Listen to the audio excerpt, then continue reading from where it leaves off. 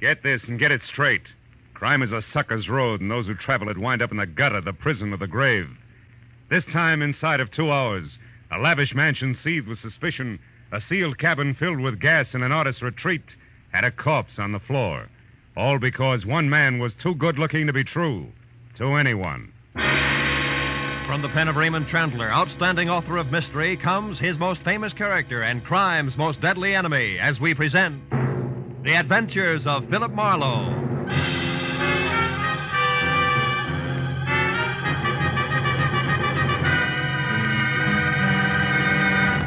Now, with Gerald Moore, starred as Philip Marlowe, we bring you tonight's exciting story, The Lady Killer.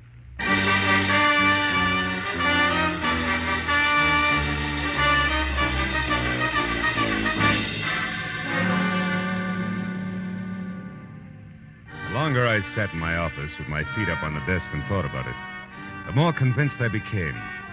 Paul Niles was unquestionably the handsomest man I'd ever seen. He had a face that belonged on a Greek god, only his features were better, more finely chiseled. They looked as though they'd been molded out of alabaster from a blueprint by some inspired genius. And the classic side view he presented made the great profile show up like a bowl full of shredded wheat. In fact, the guy was much too good to be true in more ways than one, which had been my original impression of Niles when I'd first met him, just 2 hours ago at the corner of Sunset and Cahuenga, and at his insistence had driven him around the quieter streets of Hollywood in my car while he tried to hire me. He was scared stiff, but that was all he would admit to, and as he talked, I wondered what it would be like to have a face like that. Must become quite a problem. Women cluttering up your life. Marlowe, you're not listening to me. Unless you help me, I'm going to be killed. Soon, tomorrow, tonight, maybe in the next 10 minutes. I must have protection. From what? Who's after you? A girl. Her name is Nora Kirby. She's threatened my life, and now she's here in town. She actually intends to go through with it. I found out where she's staying. I went there to talk to her, but she was out. Why is killing you so important to her? Well, I don't even know for sure. It's something ridiculous. Nora Kirby obviously doesn't think so. Let's have it, Niles. Why? I can't tell you that. I see. Also, I suppose you don't want to take this to the police where it belongs, and you can't give me the reason for that either. Yes. I came to you because I need private help, and I'm willing to pay well for it. Now, you don't have to concern yourself with the reasons. Simply see that Nora doesn't get to me. Now, here, as a starter, here's $200 for just that. Keep it. I only accept money from the people I work for. You mean you won't help me? I just want to know where I'm going before I start. Now, wait. You can get off here. Don't you understand? My life's in danger. I'm scared. Not enough to loosen your tongue any. Here, this is as far as I go. But tell me one thing first, just for laughs. What business are you in? Why, I'm a composer. I write music. Mm-hmm. The way you said it, it's either a front or a hobby. How do you get your dough? I have friends, wealthy ones, who have faith in me. And that's more than I can say for Marlowe. So long, Mr. Niles. Go on. Out. All right. But here, at least take my card, and please call if you change your mind. I'm desperate, Marlowe. I'll pay you even more if you'll only... Goodbye, Mr. Niles.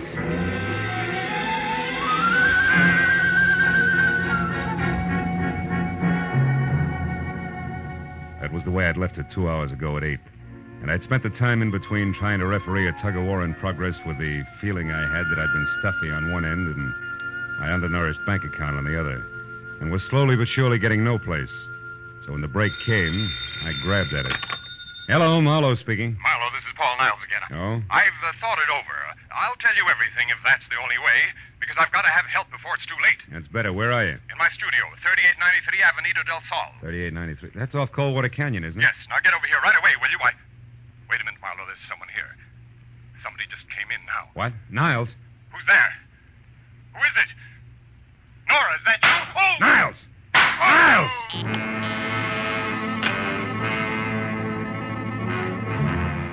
When Niles' phone went dead, I hung up, ran to my car, and was headed for Coldwater Canyon before I stopped to think of what I'd heard on the telephone could very easily have been bait for a patsy routine. Because I had nothing more to go on now than before except Niles' promise to tell all. That had got no further than gunshots. But I was already well on one easy way to find out, so I corkscrewed my way over the mountains to Avenida del Sol and followed it to number 3893, which was a straight-up driveway edged narrowly into the hill face that ended on a gravel shelf just big enough for the redwood and glass studio, a generous helping of imported jungle for landscaping in a circular parking space. As my headlights slashed across the tangle of overhanging trees in the center, they trapped the figure of a woman running. She stopped, crouched, and looked back into the glare like a cat does, then darted for the darkness again. But I caught her at the corner of the house. Just a minute, baby. Not so fast on the curves. Let me go. Let me go. Not until we've been properly introduced and had a chance to talk a lot of things over, Nora. Nora. Yeah, Nora Kirby, girl with murder on her mind. Oh, no, you got the wrong person. My name's not Nora. It's Lynn. I don't know anyone like that. Lynn what? Lynn Horton. Lynn Horton. Mm-hmm. Okay, Lynn Horton. What's inside that got you so panicky you can hardly stand up? Is it Paul Niles? Yes. I gotta get away from here. And it actually happened, huh? He was shot. Is he dead? I don't know. I think so. How did you know about it? Who are you? Name's Marlowe. Come on, Lynn Horton. Let's take another look. No, I couldn't bear it. Can't see him through the window. Means you must have been inside. Inside? No, I wasn't. Now, look, baby, you're too jittery to try to lie. Let's have the key. Come on, give. Oh. It's better. After you. Go on, inside. Now, where is it? Yeah. Paul.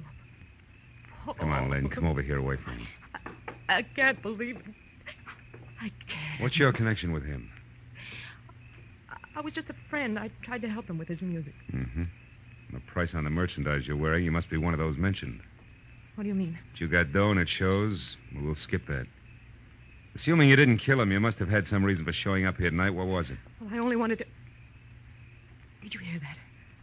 Someone's outside. Yeah, get the light. There. On the terrace. Something moved down there. I'm going out to see who it is. And listen, there's no such thing as welcome visitor just now, baby, so you stay here, understand? And don't budge. I felt my way out the door, down the stone steps toward where we'd seen the movement, and along the wall of the far end of the terrace. But there was no sound. Nothing moved. Whoever had made the noise had gotten away clean. So I headed back for the house, and that's when I heard it. I started after her with my shin against the first rock garden. Stop me cold! Ooh. Instead, I listened to her drive away. Called myself a few unpleasant names and concluded that Lynn Horton, or whatever her real name was, had been quite as scared as she acted. After I limped inside, turned on the light, and reached for the phone, I stopped at the word Nora above a pretty girl's picture on a newspaper clipping sticking out of Paul Niles' pocket. It carried a New York dateline and said that Nora Kirby, convicted of manslaughter in a traffic accident, had been released after serving 3 years. At the bottom of the story, scrawled in ink, was the message: 3 years for something I didn't do, to get something I couldn't have. It's not fair, Paul. I'll be seeing you. It was signed Nora. I picked up the phone again, and a few minutes later, Detective Lieutenant Matthews at Homicide was up to date. Okay, I'll be right out. Now, you say this girl, Nora Kirby, did it, Marlowe? I said Paul Niles was expecting her to, and it looks like she did. Say, look, there's another angle, though. The woman who just beat it away from here. The one who called herself Lynn Barton? Yeah. There's that somebody else who was snooping around outside, too. Who also got away from you. You're doing real well, Marlowe. Oh, now, wait a minute. Wait till you see this joint, you'll understand. Besides, I'm in this for curiosity only now. My paycheck got murdered, remember? And furthermore, I never have matches when I want them. What'd you say? I said I'm looking for some matches. No. Here's some. These are the strangest matches I've ever seen. Well, what about them? They got a velvet cover on them. So what? A velvet book of matches? Hey, Matthews, did you ever hear the name Negrotto? Negrotto? Yeah. Sure. Abel Negrotto. Huh? He's a big name in the music publishing business. Made most of his fortune on records. Lives in Beverly Hills. You know, I got a dandy hunch.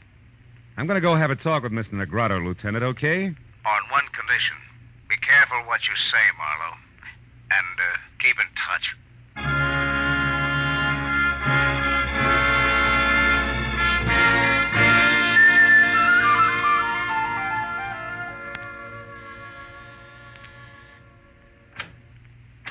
Good evening. You aren't Mr. Negrotto, are you? No, I'm not. I'm Garrett Horton. Mr. Negrotto is busy. Horton? Yes. Something wrong with that? No. No, it's a more common name than I suspected, that's all. Will you tell Mr. Negrotto I'd like to see him for a few minutes on an urgent matter named Marlowe? Perhaps you didn't understand me. Mr. Negrotto and I are in the middle of a business conference. We can't be disturbed. No, you can't be disturbed. Well, look, No. Mr. Horton, a man was murdered tonight, and one trail leads from the co-op straight to this front door. Either Negrado talks to me here now or later at police headquarters. You decide. Well, if that's where you feel, come in. You an officer? Not exactly. I'm a private detective. I see. Well, follow me.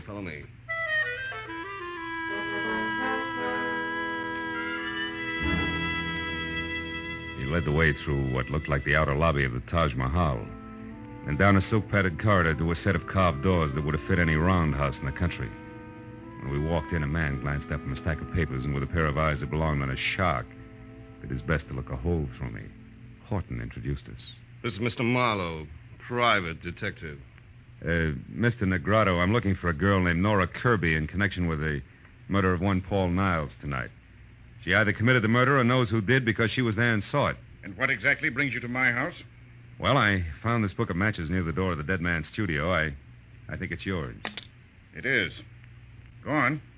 Any idea how it got there? None whatever. And until you mentioned their names, I'd never heard of either Nora Kirby or Paul Niles. How about you, Mr. Horton? No, I'm afraid not. Oh, there's my wife. Oh? I'm sure you'll want to give her the third degree, too. Now, just a moment. Lynn. Lynn, darling. Come in here, please. Lynn, this is Mr. Marlowe. How do you do, Mr. Marlowe? I'm glad to know you, I'm sure. Thanks. I'm pleased to meet you, Mrs. Negrado. Your brother and I have been trying to convince Marlowe here that we didn't commit murder tonight, but he thinks we did because he found this book of our matches near the corpse. Can you explain it, my dear? Why, no. I can't imagine. The man's name was Niles, Lynn. Paul Niles. Mean anything? No, nothing. How about Nora Kirby? I don't think I've ever heard the name before. Well, Marlowe, that would seem to take care of the book of matches. Not completely. It was found at the house of the dead man, remember? We've had hundreds of these made up and passed them out freely. I think you've taken up quite enough of our time with this absurd business, Marlowe. So now I'll ask you to leave. I'll show you out. Don't Marlowe. bother. Now listen, Negrado, and listen closely. I've been taking it easy so far, but somebody in this room is absolutely certain how those matches got out there. I know that for a fact. And I'm a private detective, don't forget. So if you suddenly remember something that needs talking over, I'll be in my office for 1 hour, but not one single minute longer. Good night, all.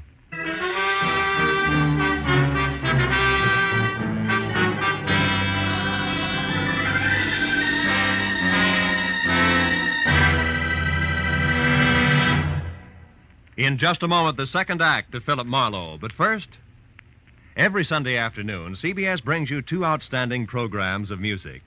Gems from the great composers, played by the Symphonette, and the sweet, memorable songs of the outstanding modern composers and semi-classicists, sung by the Choraleers.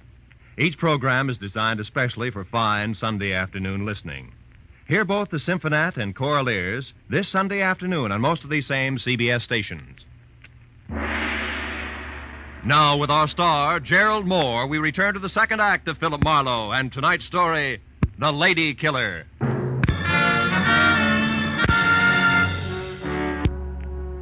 When I started back from my office on Cahuenga, I figured that there was an even chance that the double talk I'd left in my wake might stack up in the center of the Negrado living room floor like so much dynamite, which, if touched off by the book of matches, could cause an explosion that would jar loose a few facts about the lives and loves of the late Paul Niles. Facts that would make finding Nora Kirby and clearly understanding her motives something less than impossible. And 20 minutes later, when I was slouched behind my desk and listening to the staccato report of a pair of high heels clicking sharply toward my door, I had a hunch that my theory of violent detonation was not just wishful thinking. When the door opened without the formality of the knock, that hunch turned a sure thing because the visitor was the not-quite-lady called Lynn. Mr. Marlowe, And before she could speak her piece, the phone rang, and sure thing graduated to cinch. It was another Negrado, the one named Abel. Marlowe, I suppose it's stupid of me to make this call, but frankly, your visit here has left me curious. You have a minute? Yeah, I think so. Hold the wire, will you? I need a light. Be with you in a second, Mrs. Negrado. All right, but what I have to say is important, Marlowe. So make it fast, will you? Just as fast as I can. I don't think your husband has much to say to me. Husband? Mm-hmm. That's Abel you're talking to? Yeah. Do you mind handing me those matches there? Thanks. Hello. Sorry to have kept you waiting, Mr. Negrado. I never seem to be able to hang on to matches. That's odd. You apparently did all right on that score tonight, Marlowe. Is that the reason for the call? More or less. Marlowe, you know as well as I do that servants, anyone who's ever been in my home could have left those matches near the body of that Paul Niles. That's right, Mr. Negrado, anybody. Which also includes you, your wife, your brother-in-law, and others in the family I've still to meet. What's your point, please? I'm in a hurry. Very well. Marlowe, I called to find out if you're holding anything back from me. If this murder concerns the Negrados beyond the appearance of those matches. I can't say, Because there is something. because I don't know. Anything else? No, there isn't. Yes, Marlowe, there is. Oh? To be honest, I admire the way you handle the situation. What's your address? I may have work for you soon. Tonight. Thanks, Mr. Negrado, but I don't think I'll be available. At least not till I get through with the job I'm on. Which is what? Handling dynamite while I play with books of matches. Good night, sir. What did he want, Marlowe? Among other things, an expressed desire to hire me. To do what? Report on you, I suppose. He didn't say. What makes you think that's what he wanted? Addition, Mrs. Negrado. A rich old husband, a beautiful but bored young wife, and an unemployed Adonis always add up the same way. Also, you were here in my office just about clinches things, not to mention your presence near the corpse, the key you used. And I've heard enough, Marlowe.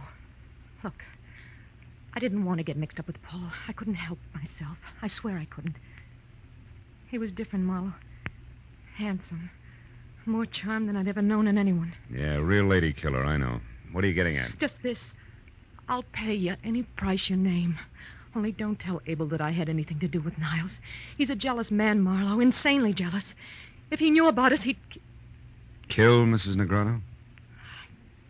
I don't know. Marlowe, what do you want? Right now, everything you know about Nora Kirby. But I've never heard of her before tonight. You're lying. No, I'm not. It's the truth. No. Now, what do you want? Nothing. Good night. You mean you won't say anything? Oh, Marlowe, I don't know how to thank you. Don't try. Also, don't get mixed up about me, baby. The fact that I won't blackmail you doesn't mean I don't like you. And the door, Mrs. Negrado, leave it open on your way out, will you? I'm expecting another visitor. No, my husband. No, just another man. The anchor man on a triumvirate I once left some dynamite with. I won't bother explaining that. Goodbye, Mrs. Negrado.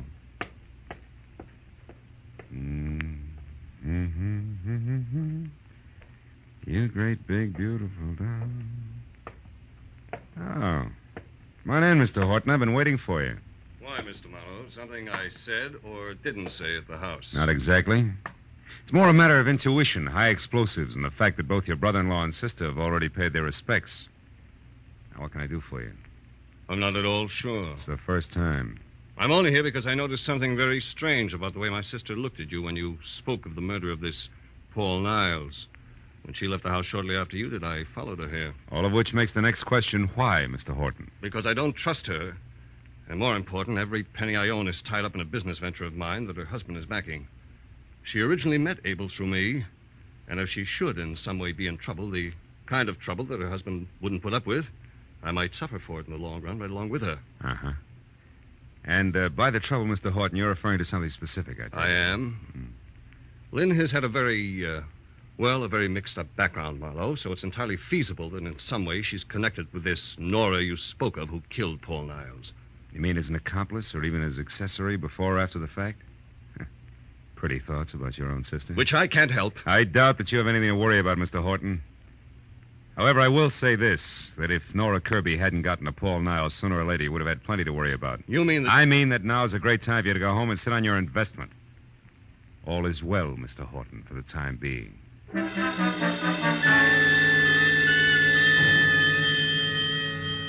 moment after Horton left the office, I came to the hollow conclusion that although my little bombshell had exploded on schedule, damages had been light and had jarred loose neither fact nor fancy about the late Paul Niles, and much less about the elusive Miss Nora Kirby. So my next move had to be a second trip to Avenida del Sol and a report to Detective Lieutenant Matthews, which is what I was about to do when it came from someplace outside, long and loud. I ran the length of the corridor outside my door, then belted down the single flight of stairs to the street, where in the half-light of a distant lamppost, I saw the shadowed figure of a girl slip behind my car, then dart toward a storefront nearby. I started after her and stopped at a noise behind me, which was a... Oh, mistake!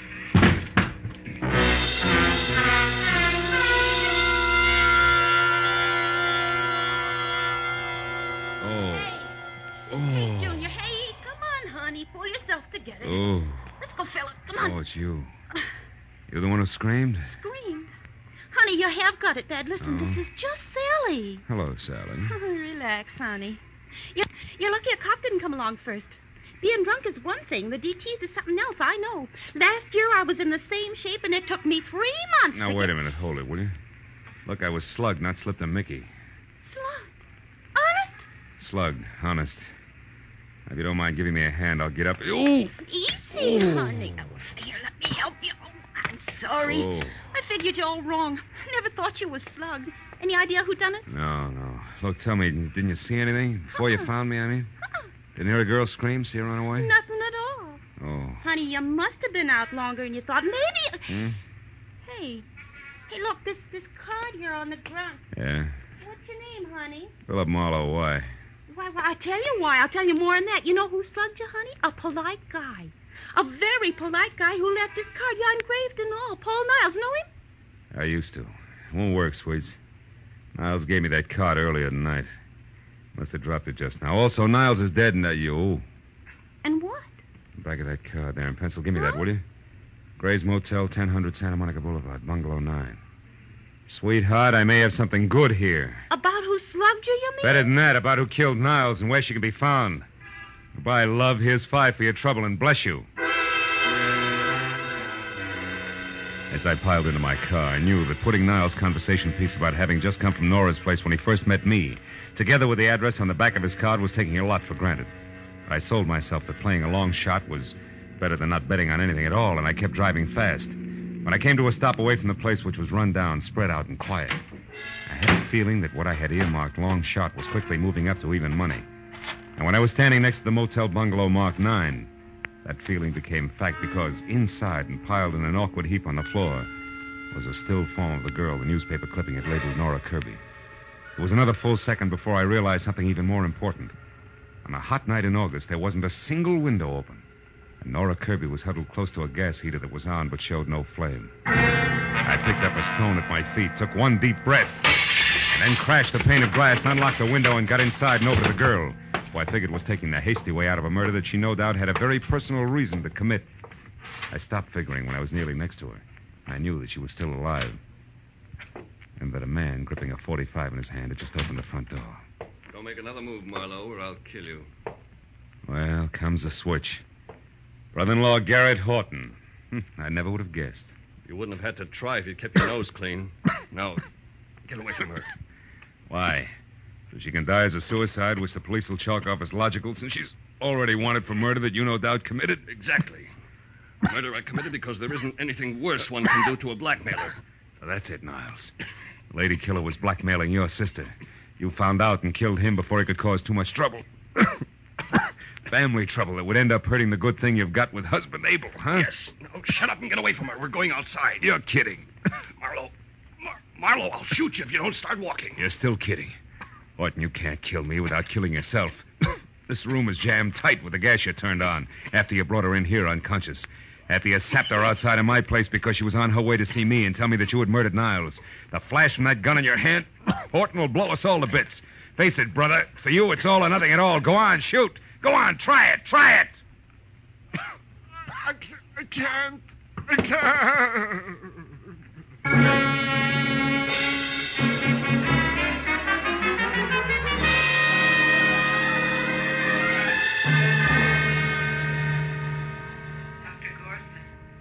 Dr. Gorson, please report to Ward You can 21. see Miss Kirby now, Mr. Marlowe. Dr. She's going to be all right, but hold her down to a few minutes, will you? All right, Doctor, just a few minutes.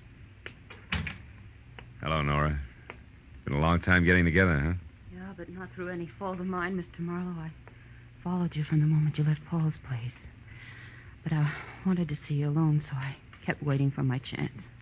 Which was canceled out when Horton spotted you after he left my office. You ought to learn to run faster, honey. You had to take time to knock me out, and still he caught up with you. So did you, I'm very glad to say. Even though you probably weren't trying to save me at the time, were you? Frankly, honey, until Horton stepped back into that bungalow to keep me from interfering with things, I figured you were it. That might have been, Marlowe. If Paul hadn't been killed just before I got to him, at least I'd have hit him with something hard. I had motive, you know. Yeah, I read all about it. 3 years in prison for something he didn't do. But tell me, if Niles framed you and you knew it, why didn't you go to the police? He couldn't have been that irresistible. But he was, Marlowe. And more. As a matter of fact, he didn't frame me in the first place. It was my own idea. You see, Paul was driving the car when we had that accident 3 years ago. Not me. You switched places with him? Huh? Mm-hmm. Why? He'd already had his license revoked for reckless driving. They'd have sent him away for 10 years at least, as against my 3. Believe it or not, at the time I couldn't think of waiting that long for him. No? No, Marlowe? Hello, Matthews. We checked her story. It's true enough, even if it's the kind of thing we're not supposed to be able to understand. Of course. Paul was strictly a lady killer, remember? Yeah, so he was. Well, I guess that ties everything in, huh? Not quite, Phil. I've just finished taking a statement from Horton. There's one more question. Whatever made you so sure that in a room half filled with gas, a gun exploding would blow everything up? Oh, well, that's simple. You what? Well, I figured, you see. I thought that, Yes, well, good night, Miss Kirby. Good night, Mr. Marlowe. So long, Lieutenant. So long. Lucky.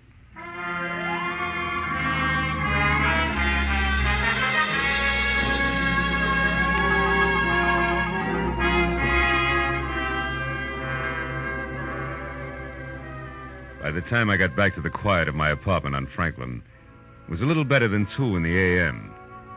As I sank into an easy chair without bothering to turn on the lights, I realized that for the moment I was tired. Tired of people.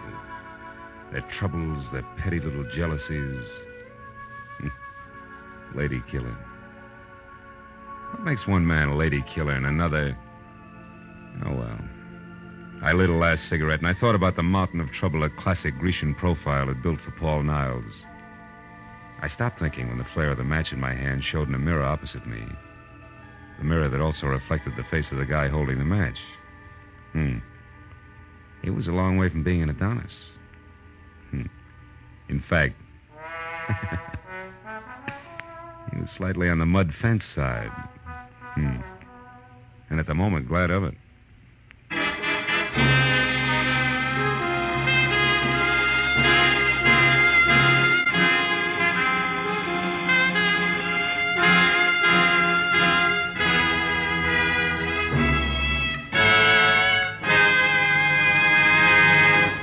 The Adventures of Philip Marlowe, bringing you Raymond Chandler's most famous character and crime's most deadly enemy, star Gerald Moore, and are produced and directed by Norman MacDonald. Script is by Mel Donnelly, Robert Mitchell, and Gene Levitt. Featured in the cast were Gene Bates, Paul Dubov, Ted Von Eltz, Ann Morrison, Don Randolph, and Edmund MacDonald. The special music is by Richard Orant. Be sure and be with us again next week when Philip Marlowe says... It started with a man on trial for his life, and an A1 citizen eager to testify. But there it was interrupted. And it wasn't until I found a corpse in a bubbling bath, gunplay in the woods, and lots of blackmail that the real eager witness had a chance to talk.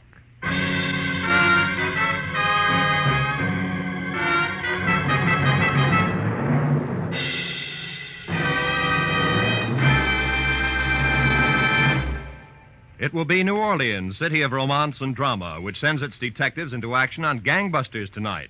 The superintendent of the New Orleans Police Department himself will narrate Gangbusters' amazing story, The Case of the Sledgehammer Sigh. You'll also find Basil Rathbone engaged in another of his exciting exotic mysteries. So be sure to hear them on most of these same CBS stations. Gangbusters and Basil Rathbone's newest mystery adventure. In fact, stay tuned right now for the Gangbusters program. Yes, it follows immediately on most of these same stations. This is Roy Rowan speaking. This is CBS, the Columbia Broadcasting System.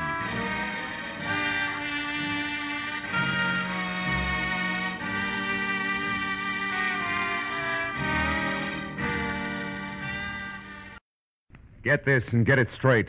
Crime is a sucker's road, and those who travel it wind up in the gutter, the prison, or the grave. This started with a man on trial for his life and an A1 citizen eager to testify. But there it was interrupted. And it wasn't until I found a corpse in a bubbling bath, gunplay in the woods, and lots of blackmail that the real eager witness had a chance to talk. From the pen of Raymond Chandler, outstanding author of mystery, comes his most famous character and crime's most deadly enemy, as we present The Adventures of Philip Marlowe.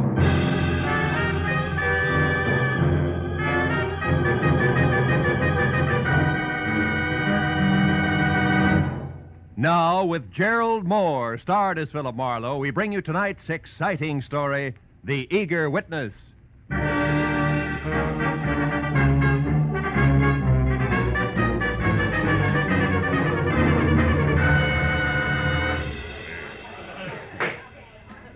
Division 88 of the Superior Court of the State of California and for the County of Los Angeles is now in session. The Honorable Albert Winston, judge presiding. Everybody rise.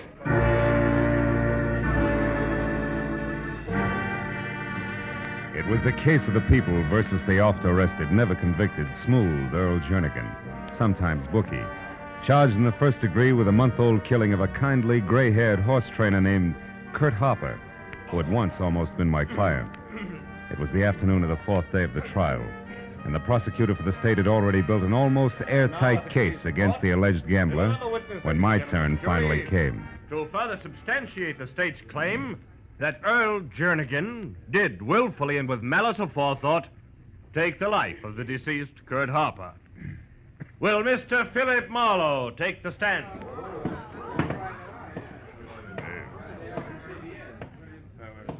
Raise your right hand. Promise to tell the truth, the whole truth, nothing but the truth, so help you God. I do? State your name and occupation. Philip Marlowe, private detective. Take a stand.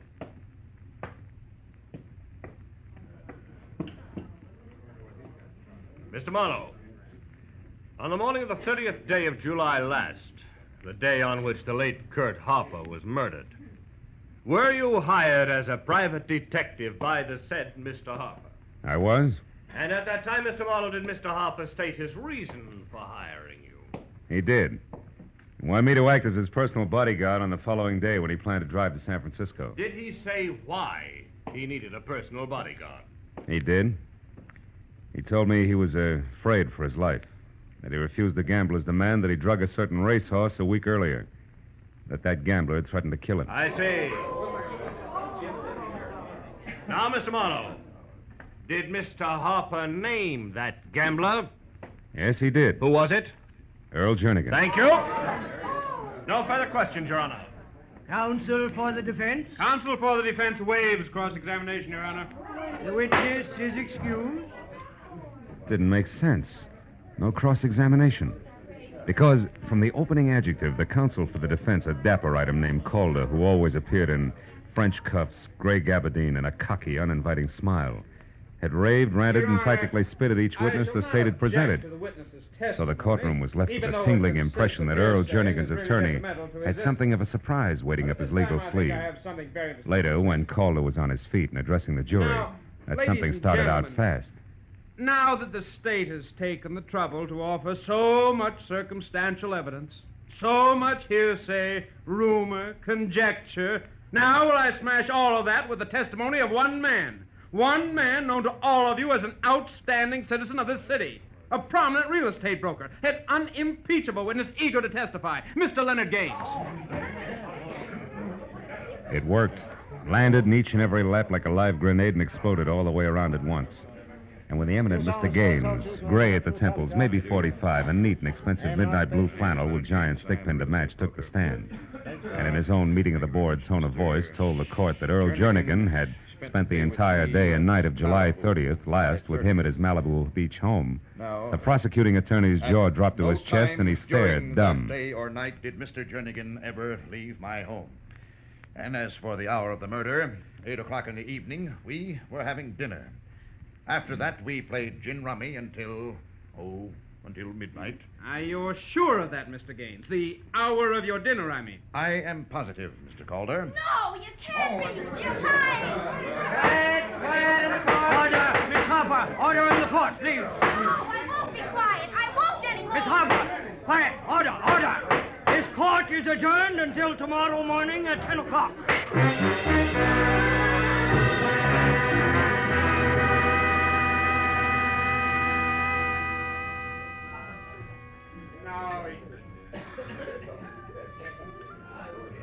Scotch and soda, mister? Yeah, I guess so. Oh, wait a minute, baby. I think I'm going to have company. Mr. Marlowe, can I talk to you for a minute? I'm Gail Harper, yeah, I know. What I don't know is why you're not doing 30 days on a rock pile for that rumpus you just kicked up in court. Would you like a soft drink? No, thanks. All right, just one, baby. Check. The judge said he understood and left me off with a short lecture, which was what I had counted on. Oh. You mean all that fireworks in there was planned, not just spontaneous combustion? That's right. I had to have time. Look, Mr. Marlowe, will you work for me? Oh, well, now look, will baby. Will you help me prove that Mr. Leonard Gaines is a liar and that Earl Jernigan did kill my father? Now, take it easy, Gail. It's a big mouthful, you know. Mr. Marlowe, listen, please. There isn't much time. We got to prove this tonight or never. By noon tomorrow with the outside, the case will go to the jury. Okay, what do you want me to do? Take over where I left off. But first, let's get out of here. All right. And never mind that drink, miss. Where do we start, honey? With Leonard Gaines' ex-wife, Debbie Jansen. Here's a snapshot of her. They were divorced about 6 months ago, Mr. Marlowe, and she wasn't very happy about it. No, huh? Made you figure she was your in? Yes, and I was right.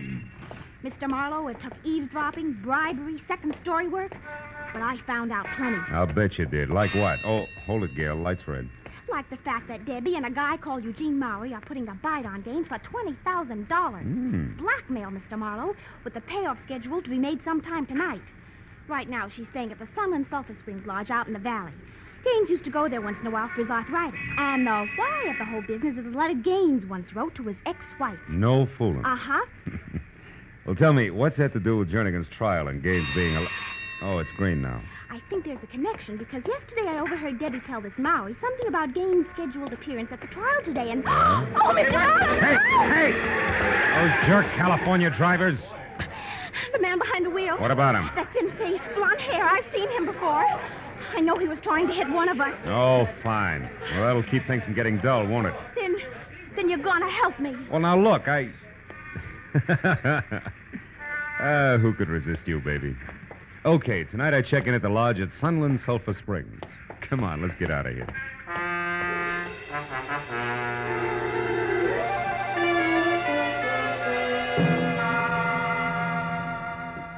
It was 8 o'clock and almost dark when I reached the foothills of the mountain range that separates the San Fernando Valley from L.A. proper, and turned off onto a narrow dirt road that ran through a twisting gorge, past a moon-faced watchman who asked no questions as he slowly opened a sagging wooden gate, faintly labeled Sunland Sulphur Springs, where Mother Nature's remedies bubbled from the earth private. It was another 5 minutes along the same dirt road uphill and through thick foliage before I was at a parking space out of my car and walking the last quarter of a mile toward the lodge itself that was spotted with widely separated cottages, also sagging, and each tagged Casa, and followed by something Spanish and hard to pronounce. Inside the place was cheap porch furniture and occasional threadbare rugs over scarred pine and deserted, except for a sleepy old guy with thick-lidded eyes and an accordion-wrinkled face who was slouched in a heap behind a sign on the reservation desk that read Maynard Sharp, no less, night manager. When I gave him my name and said that both my rheumatism and I needed a rest, he came too, almost. Roomy, Mr. Marlowe. Well, let's see. Can let you have most any one of the cottages. Half of them are empty. Things kind of slow this time of year. How slow can you get? You'll be surprised. How's about Casa Francisco de Leon? Casa Francisco, Yeah, that'll be fine, Mr. Sharp. All righty, sir. Now, if you'll just sign the register here, I'll get your key. But as I signed my name, I checked the guest list quickly. And the next second found what I wanted. Deborah Jansen. And next to that, and in a different hand, her cottage for the night. Casa Rolando de Barandido. That's close enough. Well, anyway, it was all I needed. I took the key from Mr. Sharp, a misnomer if ever you heard one, learned the location of my quarters, paid him in advance, and left. Thanks, son. Outside, I turned to my right, past a large open bath that smelled like rotten eggs and talked to itself like a junior Vesuvius, as more warm sulfur waters, equally unpleasant to smell, bubbled from a pipe in the center. Beyond that was the first cottage, another casa I couldn't pronounce, and it stayed like that all the way down the line, until I reached the second one that showed light. It was the casa known as Rolando de Barandido, and when I moved closer and around to a window that was screen only, I knew that my client had done her eavesdropping well. Because in the center of the room and putting on her coat was the ex-wife named Debbie. And standing nearby and holding on tight to the cigarette in his hand like it was support was what had to be the boyfriend, Eugene Mowry. You're sure that Gaines will go through with this all right? For the 100th time, Eugene, yes, I'm positive. Can't you understand? He has to. Besides, $20,000 won't break him. It won't more than bend him a bit. Now stop worrying. But I can't. Debbie, why must you go alone? Or why can't I go with you? Eugene, please, we've been over that. I told Leonard that I'd meet him in town at the Beverly Crest Hotel at 10 and alone. He agreed to also be alone. Except for the money. Debbie, you do handle things well. Come here, darling. And a kiss for your brilliance. Oh, please, Eugene, there isn't time. Oh, what's the matter? Are my kisses losing their flavor at this point? Don't be a fool. Look, it's late, Eugene. It's after 9 already. I've got to hurry. Now, go on. Go on, be a good boy and leave now. We shouldn't even be seen together tonight. Well, why not, Debbie? It's not smart. Here. Meet me at the Tulip Room, darling, at 11 as we planned. Then, Eugene, we'll have time and reason to relax. $20,000 worth of reason.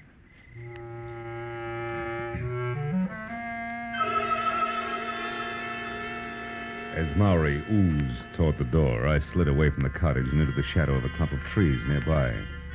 Stayed there as he walked out of sight down the road that led back to the parking space. Then a few minutes later, when Debbie clicked off the light and left, I moved out of hiding and started slowly after her at a safe distance. Until from someplace in the night, an ugly, snub-nosed automatic that belonged to someone blonde and thin-faced as a near automobile accident stopped me cold. Where you going, Jack? For air. I love to walk in the country at night, okay? I wouldn't know, Jack. I'm a city boy myself, but as long as that's what you want, it's Jake with me. As long as it's where it's good and dark. Now, go on. That way. Move.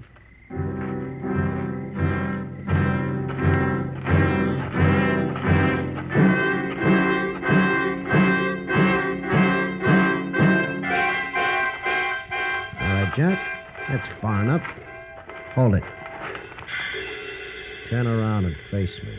Why, so I can watch you pull the trigger? Never mind why. Just turn. Okay, turn it is. That's better. Now, one step closer. One step closer.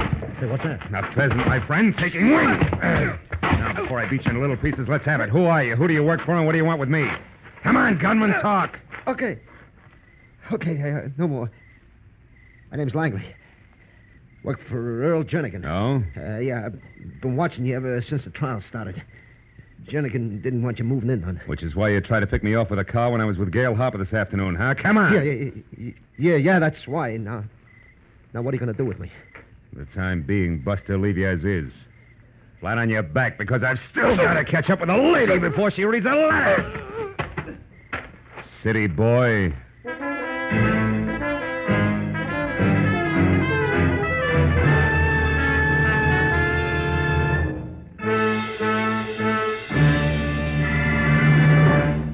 In just a moment, the second act of Philip Marlowe. But first, because of the sharp rise in America's birth rate during the war, we face a very serious educational crisis.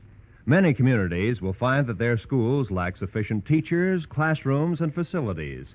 Citizens must get together and work for better schools, more teachers. If we want all of our children to have a chance for a good education, we must take action now. Now, with our star, Gerald Moore, we return to the second act of Philip Marlowe and tonight's story, The Eager Witness.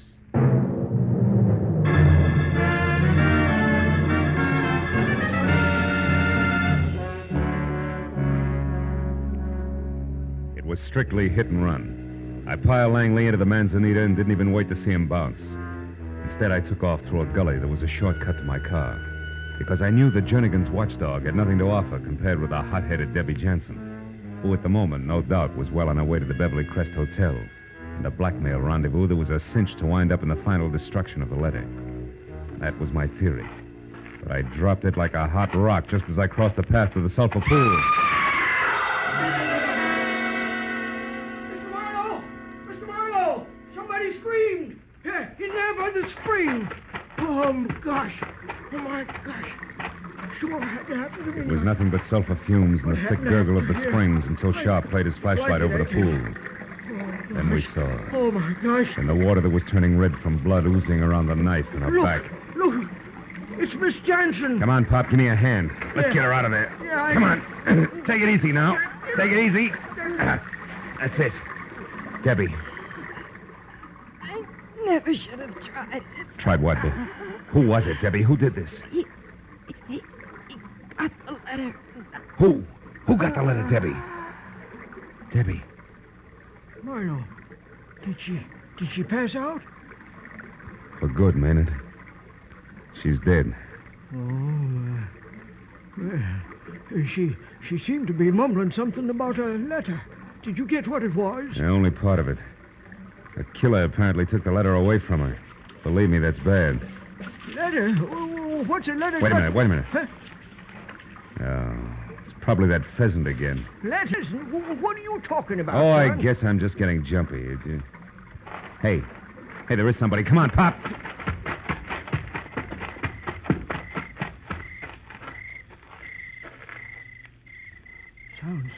Sounds like he's over there, Marlo. Yeah, I can hear him.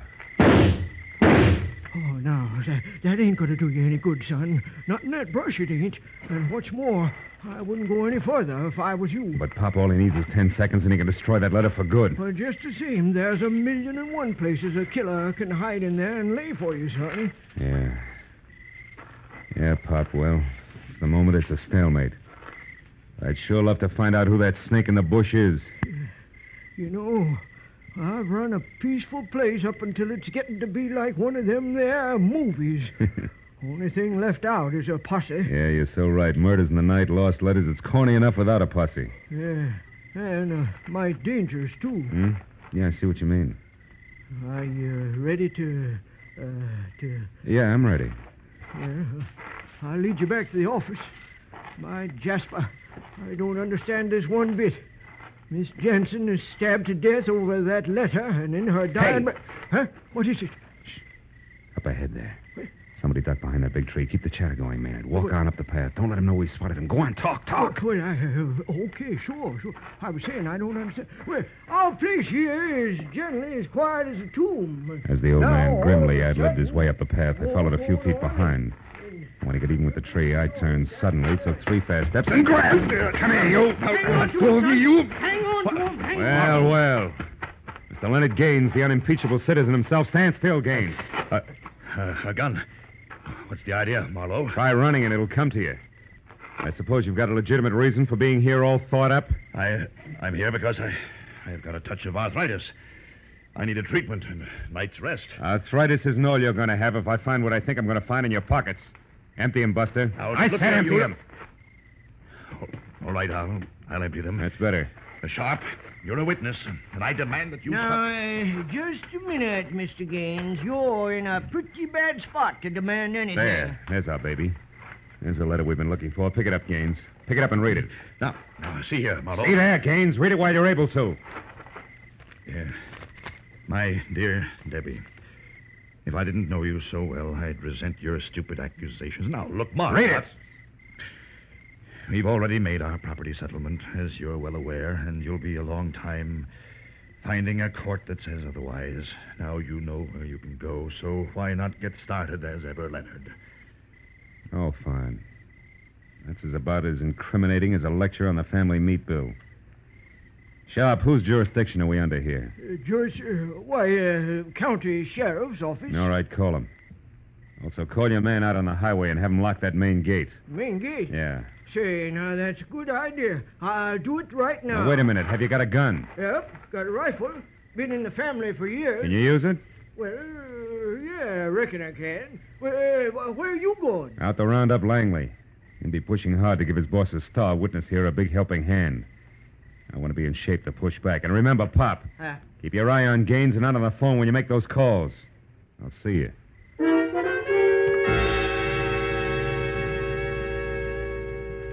The second time that night, I started down the hill and toward the car lot, keeping in the shadows and moving slowly this time.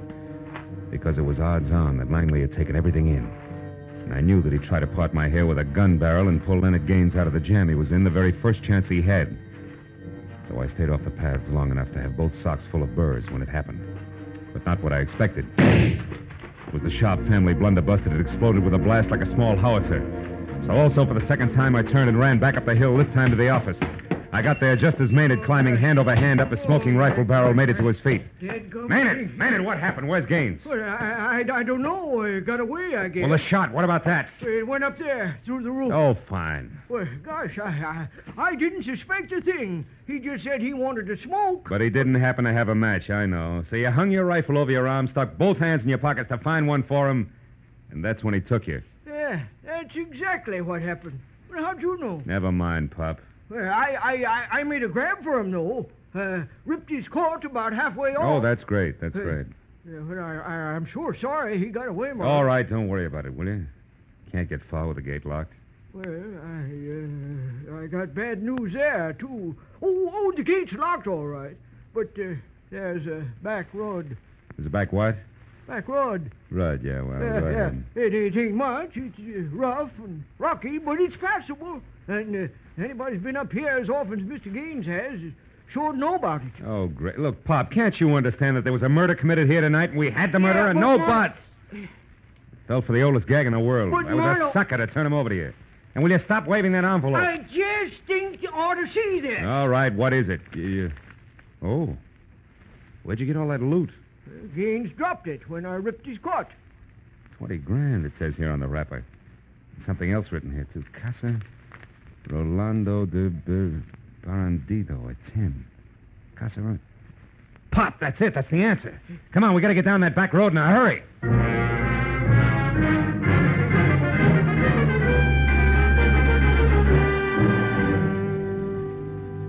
With Sharp at the wheel of the pickup truck, we bounced over the pair of sometimes parallel ruts studded with stones the size of bowling balls. It was called a back road. For the better part of 2 miles before he cut lights and motor and whispered that if Gaines was going to get stuck at all, it was sure to happen in a dry wash just around the next bend. I told him to wait and went ahead on foot. He was right. Gaines was stuck in more ways than one.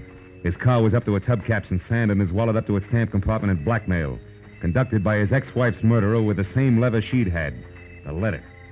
It was Eugene Maury, and clenched in his hand was a tattered white envelope, nothing more. I'll make it easy for you. I held my .38 in close to my side and edged up behind him. 20,000. Now, Maury, I don't have that much. You lie. You're going to pay her that. I don't know. I know because we worked the deal out together. Only she got greedy. Tried to double-cross me and pull it alone. Oh, so you killed her? Yes, I didn't intend to, but when I found out that she tricked me, I was furious. The first thing that I knew, I'd stabbed her. That's enough of that. Just give me the money. You've nothing to worry about. Now, listen, Maury, I tell you... You listen, Gaines. You're in no position to bargain. It's better than having your $200,000 gambling debt exposed and your reputation ruined, isn't it? Or facing the trigger man, Langley, if you refuse to alibi for Jernigan, isn't it?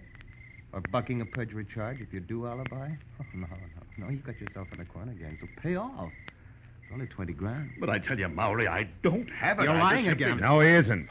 Don't move, either one of you. Leave your hands where they are. I got the $20,000 right here, and it's pretty well earmarked as blackmail payment already. But just to round things out, Maury, I'll take that envelope you've got there. This? Well, what do you want this for? Funny man. Because it's no doubt postmarked with an hour, a date, and a location, which together with Brother Gaines' own handwriting places him out of town on July 30th, a time he swears he was at his Malibu home all day with Jernigan. Right, Gaines? Smart boy, aren't you, Marlowe? You still got a chance, Gaines. You better gamble with me. You've got nothing to lose now. I'm with you. Stand still, Buster, or so help me out. Now, Gaines, go! Oh!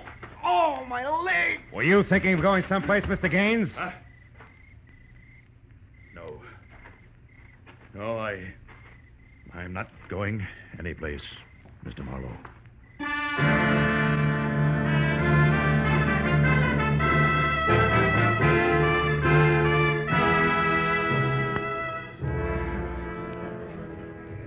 Well, Gail, the big show's about to start. Court will be in session in a few minutes. I know. And different from yesterday. Yeah. Oh, you did a swell job, Mr. Marlowe. Gee, I don't know how to thank you. Save it, baby. If that scale Lady Justice holds in her hands is in better balance today, it was your hunch and old Maynard's blunderbuss that did as much to put it there as my running around through the brush at Sulphur Springs. But all I knew was that Gaines was lying. I didn't know it was as complicated as it was. Well, that's because Debbie Jansen was twice as treacherous as we figured. I still don't understand. How did you know that Eugene Maury had killed Debbie? Well, you see, baby, I overheard her tell Maury that she was going to meet Gaines in the Beverly Crest Hotel at 10 for the payoff. Uh-huh. But I figured that was a lie strictly for Maury's benefit when Pop gave me the packet of money Gaines had dropped. It had that complicated name of a cabin and the time of the appointment, which was also 10 written on it. So I knew the real meeting was scheduled to take place out there. See? Oh, I see. Then she was going to send Maury off to the Beverly Crest while she collected the money at Sulphur Springs and then beat it alone. That's it, honey. You see, if her cabin had been named something simple like Number 4, then Gaines could have remembered it. Instead of that Casa Robino del Bangadoro, or whatever it was, he had to write down, you see? Well, then things might have been different. Ah, you'd have found a way. After all, you figured out it was the postmark that was important. Only after I'd been slapped in the face by a perfectly harmless letter with no envelope. Had to be the postmark. What else? Oh, they're starting. Yeah. Good luck, Mr. Marlowe. Give him the works. Don't worry, baby. I'm the eager witness today. We're going to knock them dead. Literally. They got it coming. I watched Jernigan's face as the preliminaries got underway. The killer was beaten. When the court finally settled down to work and the prosecutor took over, I listened to his deft build-up as he primed the jury and the dramatic ringmaster voice he used when he called. Will Philip Marlowe take the stand, please?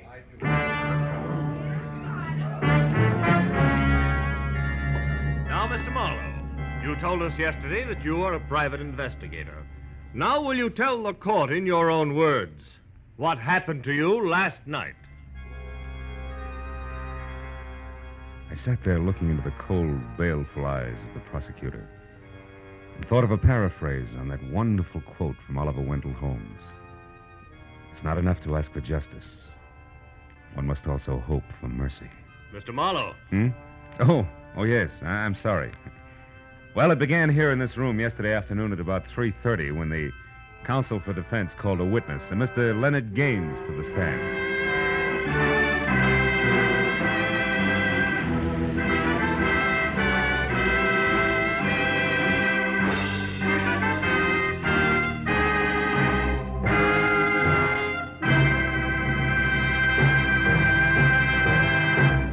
The Adventures of Philip Marlowe, bringing you Raymond Chandler's most famous character and crime's most deadly enemy, star Gerald Moore, and are produced and directed by Norman MacDonald. Script is by Mel Donnelly, Robert Mitchell, and Gene Levitt. Featured in the cast were Joy Terry, John Daner, Michael Ann Barrett, Junius Matthews, Ben Wright, Lou Krugman, Larry Dobkin, and Bud Whittam. The special music is by Richard Orant. Be sure and be with us again next week when Philip Marlowe says... The trail started in Montana with a bum with two names rushing away from his lady love and led fast into L.A. past a southerner from Canada, a worried wool dealer and a chorus girl with a .45. When it finally stopped at Murder in the Park, the tramp was still in a hurry.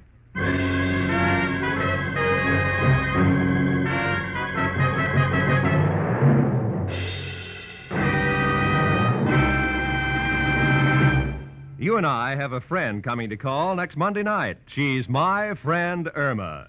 If this beautiful, lovable, but dumb blonde isn't your friend now, she will be the moment you hear her over most of these same CBS network stations next Monday following the Lux Radio Theater. My friend Irma will bring you plenty of laughs and great entertainment. So be sure to make friends with my friend Irma these Monday nights on CBS, where you'll hear them all this fall. This is Roy Rowan speaking. Now, stay tuned for Gangbusters, which follows immediately over most of these same CBS stations.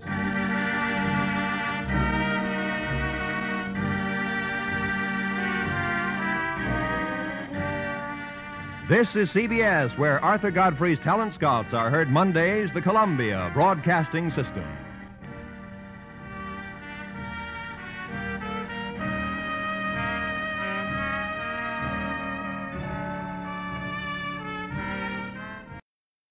Get this and get it straight. Crime is a sucker's road, and those who travel it wind up in the gutter, the prison, or the grave. The trail started in Montana with a bum with two names rushing away from his lady love and led fast into L.A., past a southerner from Canada, a worried wool dealer, and a chorus girl with a .45. When it finally stopped at Murder in the Park, the tramp was still in a hurry. From the pen of Raymond Chandler, outstanding author of crime fiction, comes his most famous character in The Adventures of Philip Marlowe.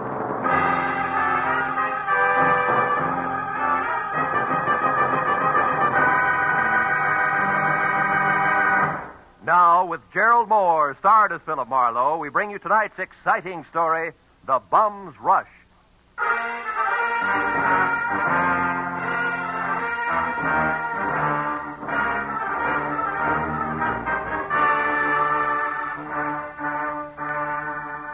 You know, there comes a time in everyone's life when a relative wants a favor. But this was a particularly nice relative. In fact, a great old gal. She'd written my name and address in the center, and her name, Jessie Gabbins, Eagles Rock, Montana, in the upper left corner of the envelope. The stamp totaled away a mail special, and the letter inside started off like one of those, "I was wrong, you've got to find him for me, you've got to" type. But it didn't wind up that way. Clipped to the letter was a $100 check, and under that, a not-too-good snapshot of a bald man holding a rake, who wouldn't have been helped any by better photography. 10 minutes later, at exactly 8 p.m., my long-distance call was put through, and the voice that belonged to Aunt Jessie was snapping at me from Eagles Rock, Montana, like the end of a whip. Certainly I wrote it. How many Jessie Gavinses do you think there are in Eagles Rock? Philip, I want you to find Jonathan Miter and see if he's all right. Yeah, you said that in your letter. Jonathan Miter is my fiancé. Aunt Jessie. Oh, I know what you're thinking, young man, but I'm 51 and he's 55, and there's nothing wrong with the September song if the harmony's close enough. Yeah, I hope my harmony's that good when I'm 55. Why are you worried, honey? Because he left here last week on some kind of a big deal. It's a secret. That's all he'd tell me, and I haven't heard a word from him since. I see. Well, tell me, what sort of a deal would it be? I mean, what business? He's not in any business. Oh. What was his work before he retired? Well, he's not exactly retired either. He's not exactly... Look, Aunt Jessie, I'm getting at this. What does he do, or what did he used to do for a living? Frankly, not... Well, I might as well tell you. Most folks around here, Philip, think Jonathan Miter's just a bum. Maybe he is. He came to town, Philip, on a freight train a month ago, and he's been raking leaves for handouts ever since. That's how I met him. But he's a fine, honest, proud man, and I'm going to marry him. Congratulations. Yes. Look, you didn't happen to give that fine, honest, proud man a wad of money to finance this big deal of his, did you? Oh, no. Well, then don't. Because I'll be frank. Sounds to me like a broken-down con man warming up a new routine. Then I'll gladly pay to find that out, Philip. But I think you're wrong. Jonathan told me that he had to prove himself by making some money of his own before he'd marry me. As if I didn't have enough to take care of two people already. Okay, Jessie, it's a little off-center, but I'll buy it. Philip, Huh? when you find him, don't tell him that I hired you. As I say, he's very proud, and it'd hurt him. And now all I can give you to go on, aside from that snapshot I sent, is an address, 764 Hope Street in Los Angeles. 764 Hope Street. Well, how'd you get that? From checking through every single thing of his I could lay my hands on. It was on the back of an envelope. Of course, it may not mean nothing. You're so right, Jessie. Please, now, don't joke with me, Philip. Jonathan was so serious and in such a hurry, and there was a funny, brave glint in his eye when he left. Do your A best. brave glint. Oh, no. Okay, Jessie, no jokes. Goodbye, darling.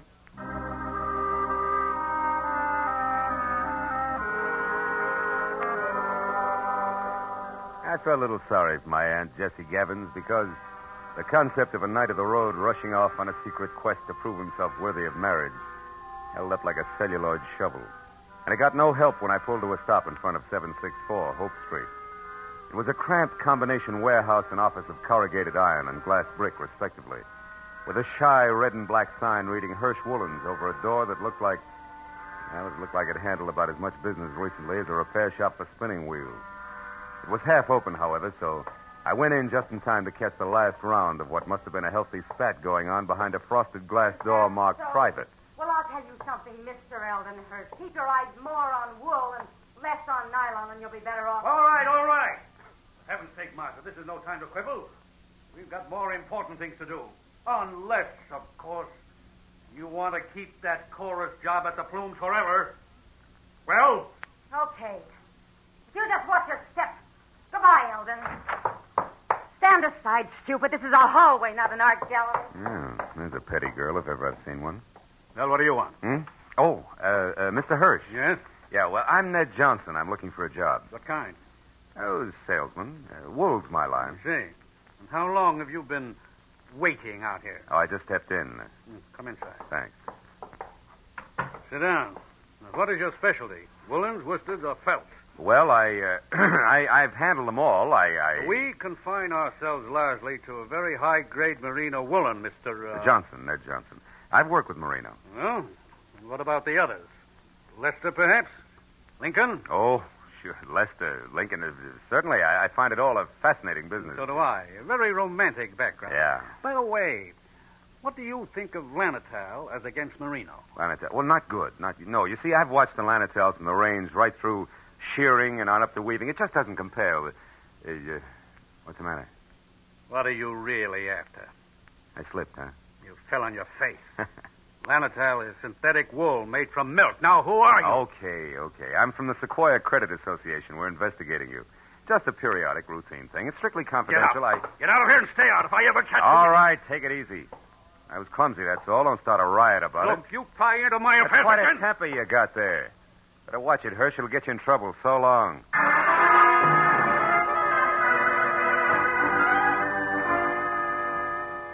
hadn't exactly been wool gathering with Hirsch and Company, but I hadn't exactly made strides on the connection between A Bum in a Hurry and 764 Hope Street either.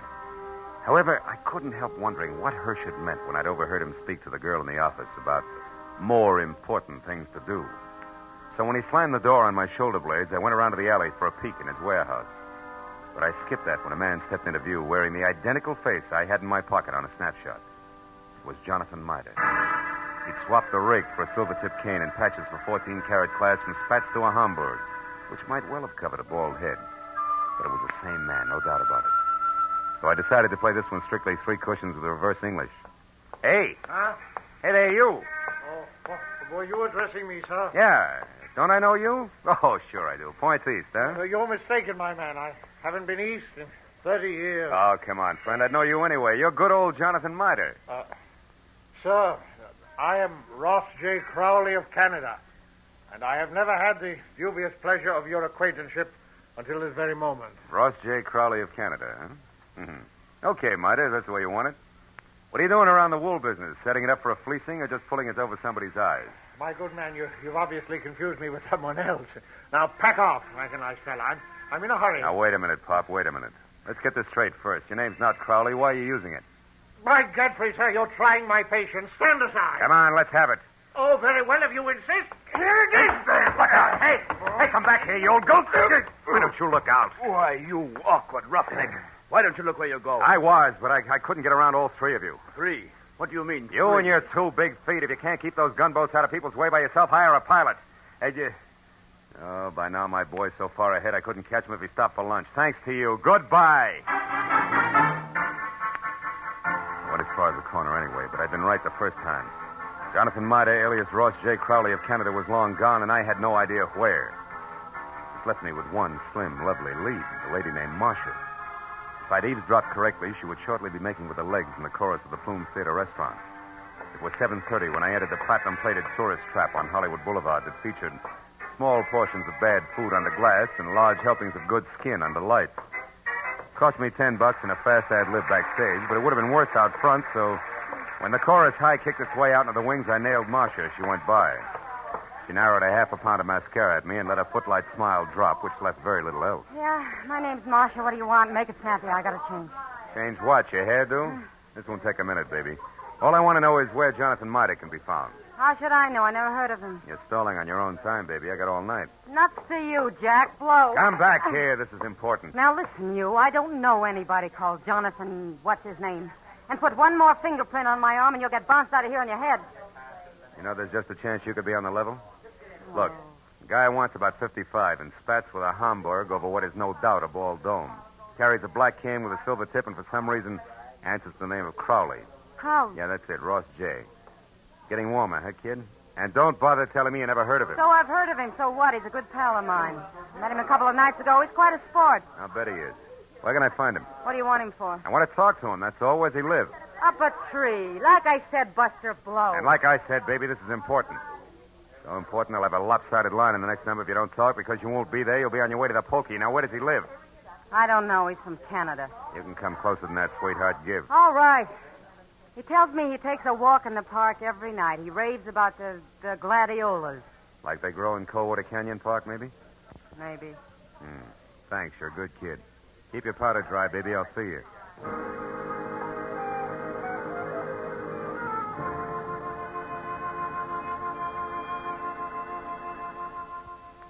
That park looked deserted when a half hour later I drove by it to the far end, turned down a side street, and stopped. But as I started in on foot, I saw him, Spatz, Homburg, Kane, and Alias, ambling slowly away from me along a back path. I started after him quietly, and when he got near a corner, I was close enough to hail him, and then grab. But I didn't get the chance. Stand still and keep your mouth shut.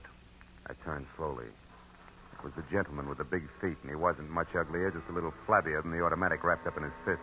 You seem to be falling over my feet every time I turn around. I noticed that. But I figured the first time was coincidence. What do you figure now? That our gay dog, Mr. Crowley, who just turned that corner there, is wagging two tails. But you hold the gavel, Chairman. And don't you forget it either. So he gave you the name Crowley, did he? Mm-hmm. Why, you think he's got another one? Stop that. We both know he's lying. What I don't know is why he took that name or why you're interested. It's a hobby. I collect old geezers with more than one name. You're going to handle hard, huh? You won't tell me? Well, I don't know your angle either. We might work out a trade, huh? No. I'm not wasting any more time either. You're not going to get away from me again. And that means you'd better stay right here. Oh!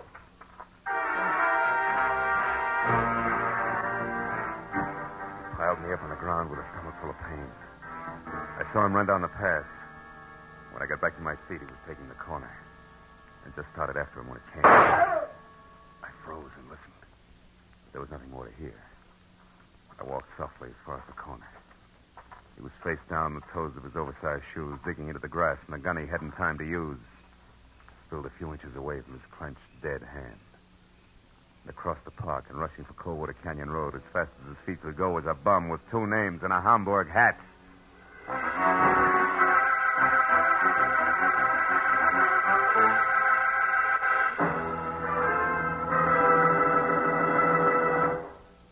In just a moment, the second act of Philip Marlowe. But first, 30 minutes packed full of talent, music, and fun. That's the Horace Heidt Original Youth Opportunity Show, coming your way every Sunday evening on CBS. Yes, this fall, you'll hear them all on CBS. A galaxy of stars. And one of the brightest is genial Horace Heidt, who keeps the fun rolling with one hand and with the other pushes open the door to opportunity. Gives a talented youngster his big break toward fame and fortune in show business. Remember, Sunday night, it's Horace Heidt and his original Youth Opportunity Program. Listen every Sunday, starting this Sunday, over most of these same CBS stations. Tune in this fall for the shows that you love best of all. Listen carefully. Here's the address. It's CBS.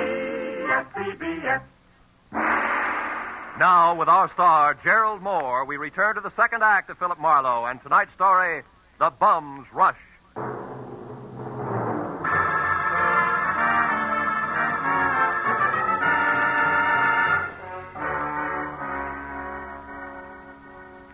When I took after the fleeing figure known to my Aunt Jessie as Jonathan Mitre, or Ross J. Crowley, he was still barely visible ahead with arms and legs flailing the night air like so many test streamers in a wind tunnel. I didn't know any more about his double identity than I had before. But I did know that what might have started as only a confidence game of sorts had now mushroomed into murder with the aforesaid gentleman very much involved. And a moment later, when I saw him, breathless and afraid, duck into a sagging, deserted wooden shack that showed a single red light and was labeled Department of Parks, Fire Equipment Private, I figured the right time and place had come to talk it all over. When I finally carefully stepped inside and announced both myself and 38 in hand in definite stentorian tones, he agreed wholeheartedly. All right. I'll come out just as you say, sir, with my hands up. After all, I've no reason to hide. Other than murder, no. What murder? That noise I heard. That's what it was. Somebody was shot. No, somebody was run over by a bullet rolling downhill at a terrific rate of speed. Now shut up and turn around, Pop. Hands still high. Time we got cautious. Are you searching for a gun on these, huh? Young man, you must be out of your mind. First, you insist that I'm a Mr. Miter. Well, somebody I never heard of. And you're convinced that I'm a murderer. I don't understand you. There. No gun? Now, you satisfied? No, intrigued. Where'd you throw it? I didn't. I never had one. Anything else? Yeah, the name Crowley, Ross J. Why do you use it? Because it's mine. And that young man is a very common custom. Now, do you mind if I leave? I do. Now, look, old-timer. I'm only going to be nice about this for a little while because, first of all, there's a fresh corpse outside, and from where I stand, you could be responsible for it. And second of all? Second of all, there's my angle, where I fit, who I work for, facts, and I don't want to reveal them unless I have to. Now, from the top. You and the dead guy, the connection, what is it? I haven't the slightest idea what you're talking about. You haven't, huh? Okay, Pop, we play it straight all the way. Now, listen. My name's Philip Marlowe. I'm a private detective, and I know when it's time to blow a whistle. Don't move, Marlowe, or you never will again. Oh, fine. Marcia. That's right, Marcia. And all loaded down with a nasty old .45 automatic that makes her look and feel very unladylike. Drop it, Marlowe. Come on. That's better. Now, Mr. Crowley, without waiting for Marlowe to apologize, go on. Go, but where? To the hotel. It's important, so hurry. Oh, yes, very well. I won't waste a second. The key. You won't need the key. Somebody's waiting for you. Goodbye, Mr. Crowley. Goodbye. I hope I never meet you again, Mr. Maitland. Good night. It's cute, isn't he? Uh-huh, darling. The moment unimportant. Right now, you're my only concern, Marlowe. Oh, that's nice, Marcia. It's cozy, just the three of us. You and that giant U.S. pistol, caliber 45. Say, baby, that's not your gun, is it? No. You feel slighted? Oh, no, sweet. Happy. Stay back, Marlowe. Why? I'll shoot. Oh, no, you won't. You I can't. warn you, Marlowe. No. You see, baby, Take another step, of the you're three through. safety devices I on mean- that Army gun, that doohickey Marlowe, there on I'm the gonna- side is one. It won't Stay work back. unless it's in the Go forward on, position. Oh, you big jerk. Let go of me. When school's out, I will. Now, the Hey. first question, teacher. Come on, You and listen. Grandpa, alias Jonathan Miter, also alias Ross J. Crowley. What's the game you two are playing? I don't know. Where does Hirsch fit in? Oh. Come on, it's getting late. The I don't star know. pupil wants an answer. He's anxious to get to the head of the class. Talk. What is it? I don't remember, and I won't, so don't bother getting masculine or polishing apples, pupil. When I forget for a long, long time. Is that clear? Yeah, it is. And since I can't wait, since I want to go out and play, Well, we'll put you in hold here on. for safekeeping. Yeah. Hey, honey, you don't mind if I go through your bag, do you? I didn't think you would. Oh, here's a key that says at what room I'll find the team of Crowley and Miter. Oh, my, such a temper. After I'd picked up my .38, which the lady, who no longer sounded like one, had made me drop, and to check the hotel key that read Villa 12, Wilshire Gardens, Beverly Hills, I ran outside and back toward my car in what I figured should be a big hurry. When I was halfway there, I had a premonition that speed was not to be. A premonition that was a head dressed in blue, carrying a club, wearing a badge, and leaning on my right front fender. And it wasn't until I was next to him that I quit worrying about a long, involved delay. Because the officer on hand, one Kurt Lemley, was an old and I hope still good friend. Well, hiya, Phil. Been waiting here for you since I called in about that body up there. Some kid heard the shot. Oh, so you had once pegged this all alone and very suspicious-looking car, huh? Yeah, surprised it was yours and disappointed. I'd hoped the name of the owner's tag was going to be Raleigh Newcomb. Hey, wait a You see, I minute. had Wait a minute. You know his name? Don't you? No. No, we were on different sides when he got shot. No, he's from Canada. What? Yeah, Vancouver. He had a business up there with a guy named Ross J. Crowley. Crowley? Mm-hmm. Hey, Kurt, how'd you find all this out? I found a clipping in his wallet. It's got a picture on it. Oh, wait, it's right here.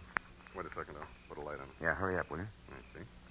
See, two guys in front of a building. That's Raleigh right. Newcomb and Ross J. Crowley officiated the Kurt. opening of the... What? Sure, it's what I figured. The guy's a liar. I've already met a guy who insists that that's his name, and he's bald like the Crowley in the picture. Yeah, but there's a similarity ends, even though the picture's anything but clear. What guy are you talking about, Phil? Jonathan Miter, an old geezer I was hired to find. Oh? Bum who's pulling something fancy that incidentally ties in real tight with that murder over there. You know where he is, Phil? Sure, I know. That's where I was heading when I ran into you. Oh, Ran into what, Phil? What is it? the picture. What? Kurt. Yeah? Move your thumb up a little, will you? The way you just had it. My thumb? Yeah, move it. That's it, like that. Oh, brother, have I got a hunch. How about what? Another murderer neat when the schedule to come off any minute at the Wilshire Gardens Hotel. I'll see you later. Goodbye.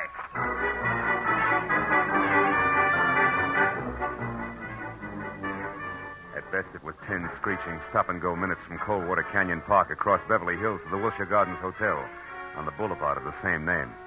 And all the way, I kept hoping, over time, that one of two things was so. Either my hunch was wrong and nobody else was going to get hurt for a while, or it was right and I was still on time. But when I was there, parked and running toward the Villa number 10, which was a silent stucco square, choking to death under ivy, and showing only a single light in the living room, I was almost sure that it was going to play still another way. Me right and too late to do any good. When I tried the door and found it open, and inside saw at once the letter propped up against a lamp on an end table that I'd been afraid I'd find, there was no longer any doubt. And even as I crossed the room, I knew that I was going to read a suicide note addressed to the police, telling them that the undersigned Ross J. Crowley had taken his own life, as well as that of the partner he'd been stealing from, Raleigh Newcomb, who had currently been pursuing him. What I didn't know until I reached for the letter to make sure that I'd figured right was the last line, just before the signature. It read, "Also, rather than face the humility of being dragged through the courts for killing Newcomb, they have taken the life of a man who would have caught me. A private detective named Philip Marlowe." You read well, Marlowe. What? Especially when it's your own obituary. No, don't move. Well, Mr. Hirsch, huh? Or do I call you Crowley now? Doesn't matter, Marlowe. Suit yourself. What does matter is that you're not quite the boy genius you think you are. Meaning what? Meaning Marcia. You talk to her at the Plumes, then she talks to me. Between the two of us, we've maneuvered you around just like we wanted to, so we could include you in our plans.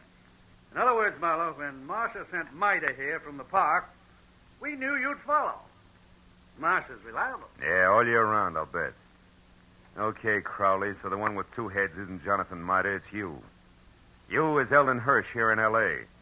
Is Ross J. Crowley, Newcomb's partner up in Canada. A crooked partner, Crowley, who, when he knew he was going to be caught, decided to kill himself, but with another guy's body, Jonathan Mida, so it wouldn't hurt. Exactly. Also, Marlowe, nobody will bother to look past what will pass as Crowley's buddy, or the murderer of Newcomb, who I didn't expect on the scene. I think you'll admit it's all accounted for in that letter there in Crowley's, my handwriting. Bravo, you skipped nothing. Now, what about me? Yes, you. You must go before Jonathan Mida, you know. Otherwise, the coroner might find something wrong with the sequence of death. So it's you first, then Mida. Who no doubt is unconscious in the bedroom right now? Oh, Mr. Marlowe, who no doubt is standing right here listening carefully. Mida, you crazy fool. Stay where you are. No, Mr. Crowley, I won't. That way I die. This way, at least I have a chance. Crowley! My shoulder. Mida, you all right? Yeah, I think so. Just winged. Oh, you got him, didn't you, Mr. Marlowe? Yeah. No. No, Jonathan, you got him. That rush did it, you big... Bum, Mr. Marlowe? Yeah, bum.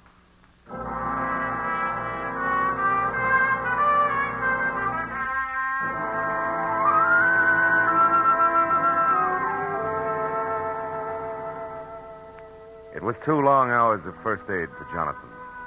Arrest on the charge of murder for both Crowley and the accomplice before and after the fact, Martha. And questions and answers in triplicate for the police before Mida and I were finally alone and back in my office waiting for a call we'd put through to, of course, Eagles Rock, Montana. But even then, the gentleman vagabond couldn't quite get over things. Then, in other words, Mr. Marlowe, this Crowley, who introduced himself to me as Hirsch, had his fiendish plan already formulated. And on one of his trips down from Canada, saw me when his train stopped at Eagles Rock. I was raking leaves around the depot. And he saw me, and he hired me on the spot because he needed someone to fit the part of his corpse. That's it. And you'll admit you were well qualified for the job, alone in the world. Except for Jesse, yeah. Which you didn't happen to mention. And the fact that you were bald. That's true, Mr. Don't be sensitive. You see, Crowley, or Hirsch, was also bald. What? All that hair of his a wig? That's right. Toupee, every bit of it. And incidentally, you see, the reason I caught on to things, Johnny, a policeman found a newspaper picture of Newcomb and Crowley in Newcomb's wallet. Which told you that I couldn't be Crowley. That's right. It also told me more. When the policeman accidentally put his thumb over the bald part of Crowley's head, it gave me a different picture. Then I only paid attention to what I could see, features blurred though they were. Which then you were Herschel. Uh-huh. Well, Miss Jessie. Yeah, Miss wait a minute, Jessie, wait a I minute. know. Hello? Mr. Philip Marlowe, please. This is Marlowe speaking. On your call to Miss Jessie Gavins in Eagles Rock, Montana. Montana. One moment, please, sir. Here, take it, Jonathan. Me? Yeah, go ahead, speak. All right. Hello, Jesse. Jessica. Yeah, this is Johnny.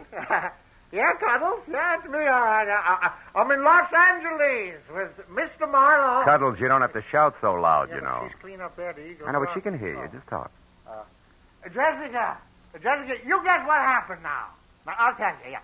A man hired me to work for him.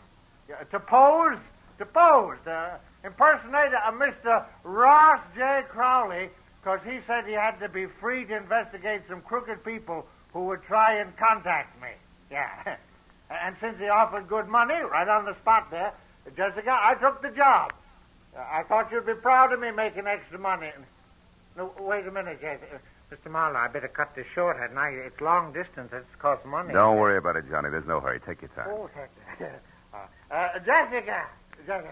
Now, what this man really wanted, you there, Jessica? Was to use me as a corpse. That's right, a body. No, I feel fine.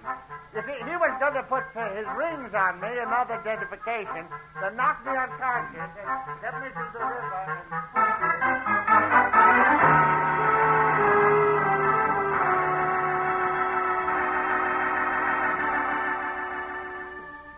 By the time I got Jonathan Miter down to Union Station and aboard a northbound train with specific instructions to stay away from strangers, and got back to my own apartment on Franklin, it was better than 3 o'clock in the morning. Oh, and I was tired. I emptied out my pockets and started to undress. But I forgot about that when my eye fell on the picture that Jessie Gavins had sent me in her original letter. The picture of Jonathan. Well, now Aunt Jessie was going to be happy. But I wondered for how long. Somehow the portrait of the man with the hoe with the solid look of the ages didn't fit the spare frame of Jessie's night of the road. A lonesome train whistle would blow in the night, and Jonathan Miter would be gone.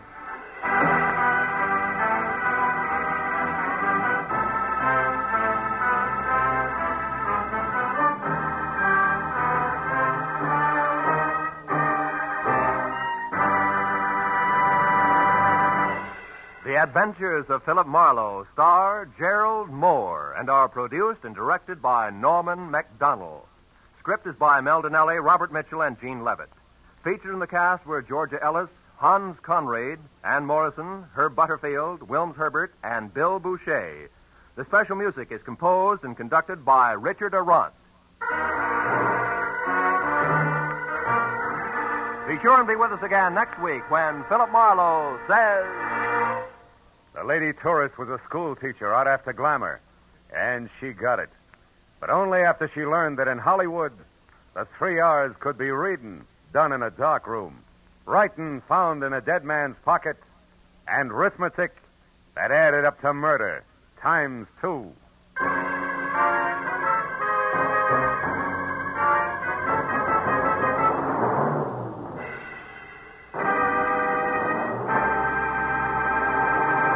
If you think you've got troubles, you should be married to Liz Cooper. She can scare up more trouble than a tropical hurricane, but it's always the kind of trouble you can laugh at because it's all part of My Favorite Husband, starring Lucille Ball.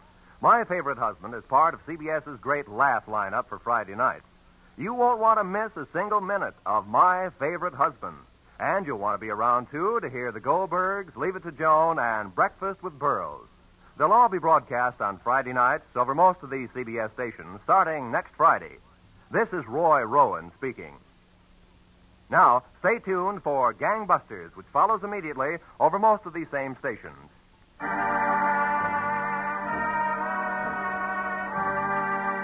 This is CBS, the Columbia Broadcasting System. Get this and get it straight. Crime is a sucker's road, and those who travel it wind up in the gutter, the prison, or the grave. The lady tourist was a school teacher out after glamour, and she got it. But only after she learned that in Hollywood the 3 R's could be reading, done in a dark room, writing found in a dead man's pocket, and arithmetic that added up to murder, times 2. From the pen of Raymond Chandler, outstanding author of crime fiction, comes his most famous character in The Adventures of Philip Marlowe.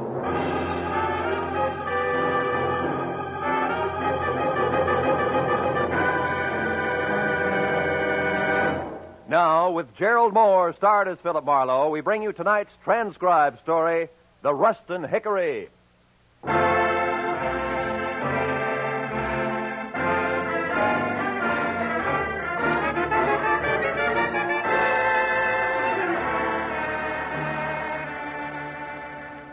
It was hot in my apartment, even at 10 o'clock at night.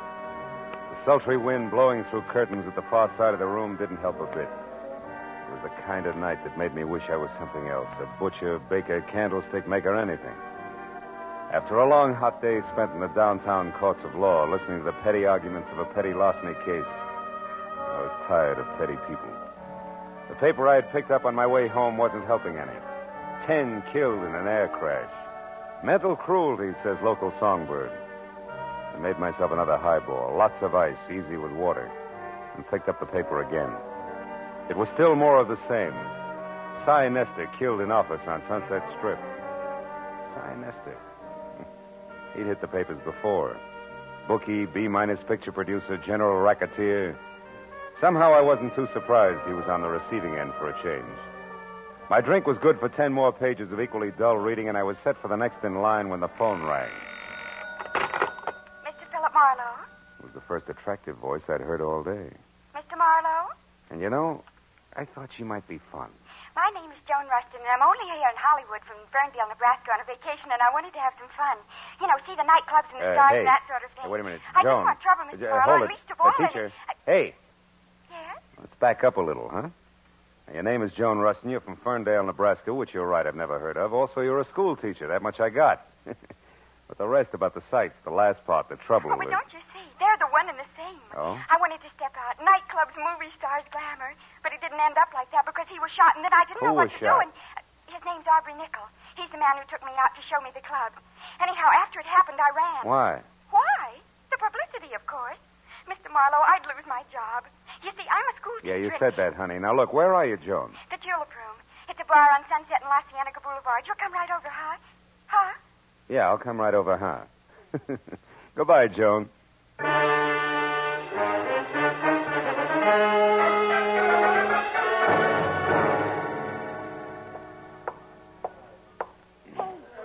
Mr. Marlowe. Yeah, but where are you? Over here in this booth. Hurry. Okay, hurry it is. Hello. Now tell me why all the secrecy and you... Oh, And what? Oh, what are you staring at? you. I expected braids, Joan. Horn rims, calico, maybe. Not ice blue satin, draped, plunging, and, Yes? yes. Start at the top, honey, and slow this time, huh? Well, yesterday I met this man, this Aubrey Nickel I mentioned. Oh, he's really nice, Mr. Marlowe. He's a photographer, has a darling place up on the Sunset, Sunset Strip. You went there to have your picture taken? Uh-huh. I wanted something, well, something glamorous. That's easy. And look here what I got. Oh, by the way, I ordered a drink for you, a Scotch drink. Here. You like Scotch drinks, don't you? Yeah, Scotch drinks are my favorite drinks, Joan, thanks. You're welcome. Now, isn't it wonderful? The picture, I mean. I'll say it is. I'd never say school teacher. No, that's the idea. Just like a model in a fashion magazine, isn't it? Aubrey took it from inside his photo shop while I was outside on the street looking in his window. You know, like a smart career girl just strolling along the avenue. Mm-hmm. And see how he faded out the background? That way I'm the focal center. Focal center. Isn't it nice? Oh, yes, it is, yeah. But look, Joan, the rest of the story now. The man was shot. You don't want publicity, remember? Oh, yes, of course. Well, we made a date, Mr. Marlowe, for tonight. I was to be at his place, his shop on the strip at 8, which I was. But when I got there... He was gone. Well, no. He might just as well have been for all the attention he paid to me. Oh? He had something on his mind. Acted as though he didn't even expect me. Why, I had to mention his picture here twice before he got it out of a drawer for me. But then, just like that, he changed. Said if I wanted glamour and nightclubs, why not? Oh, by all means. Why not? And off we went to Cyrano's, no less, and sat at a table with two men and a woman who was actually Irmgard Fury. Actually, who? Irmgard Fury, the starlet. Oh. Don't you read the papers? Oh, golly, her picture's been in every theater section and magazine for the last 6 months. Of course, she hasn't made a movie yet, but she probably Wait a will. minute. soon. Irmgard Fury. She has red hair, a figure, lots of each, huh? That's right. Oh, and so sweet to talk to. Well, believe it or not, when we were in the powder room and she couldn't find her lipstick, she used mine. Now, that's really democratic. Look, Joan, there was a shooting. You remember that. Now, you were sitting at a table with 3 men, and this Irmgard Fury? That's right. Well? Go on. What happened next? Well, when Miss Bury and I got back to the table, Mr. Lacey and his friend were gone. And then a minute later, Aubrey excused himself to make a phone call. And then? And then a waiter brought me a note from Aubrey which said I should go back to my hotel and wait there till I heard from him. Then it happened. Look, Joan, if I'm going to help you on this, you got to tell the whole coherent story. Well, suddenly there were some shots, maybe from outside, and people were yelling. It was terrible. I was scared to death. And I ran outside. People were crowded around someone. It was Aubrey. He was dead. What'd you do then? I took the first taxi I could get to my hotel, the Beverly Crest. I started for my bungalow, but didn't go inside because there was a man hanging around. I'd seen him before someplace, and I didn't like his looks and turned away, and he called to me. Oh, he was awful, Mr. Marlowe. Awful looking like a frog, maybe? Sloping shoulders, bulging eyes? Yes, and when... Mr. Marlowe, how do you know what he looked like? Promise not to tell. Promise not to... Oh, Mr. Marlowe, he's here, isn't he? Mm-hmm. Been watching us for quite a while. Oh, holy smokes, and I didn't get away from him. Oh, Mr. Marlowe, I had nothing to do with this shooting. What can I do? I simply can't be mixed up in this terrible business. Oh, please, Mr. Marlowe, I'll pay you anything, only get me out of this, please. We'll talk about that later, Joni. Now, look, when we get up, keep talking and don't look away from me. Then when we're outside and around the taxi stand there, duck away from me fast and get in close to the building and stay there till the frogman is gone. Then head for your hotel bungalow and wait there till you hear from me. Now, you got that? Oh, yes, but I don't understand why he's going to leave us. You will, if our little coup works. Come on.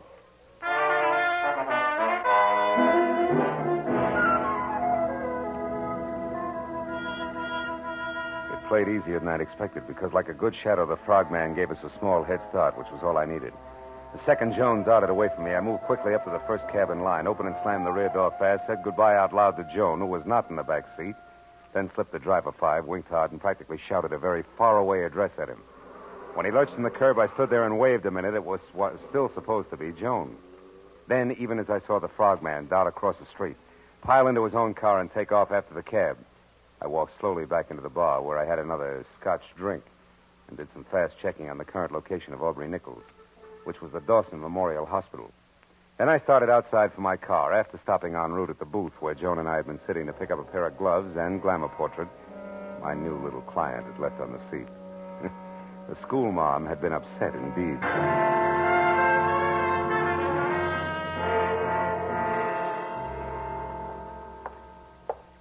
Dawson Memorial Hospital, Dr. Chambers? Yes, one moment, please. Go ahead. Yes, sir. Oh, I want to know the condition of a patient who was brought in here a little while ago, Mr. Aubrey Nichol. Oh, I'm sorry, sir. We're not allowed to give out such information. You'll have to inquire at the superintendent's office. Third door I on wouldn't bother, Phil. Well, Detective Lieutenant Matthews, good evening. Good evening. Nickel is dead, Marlowe. We Oh? did not get a statement from him. That's too bad. Any idea who did it? No. Have you? Uh-uh. I didn't even know him. A client of mine. Yeah, Mr. Smith. That's right. That's remarkable. Mr. Smith, he asked me to inquire about his condition. Uh-huh. Well, it happened about an hour ago in an alley behind Cyrano's. Aubrey Nichol was a photographer up on the strip, but pretty much of a phony. A big front boy, strictly. That's all there was to it, huh? Walk down here with me a little. Oh, sure. We figure there may be some connection between this shooting and Cy Nestor's death this afternoon. Nestor also had an office on the strip. What do you figure the tie-in is, Matthew?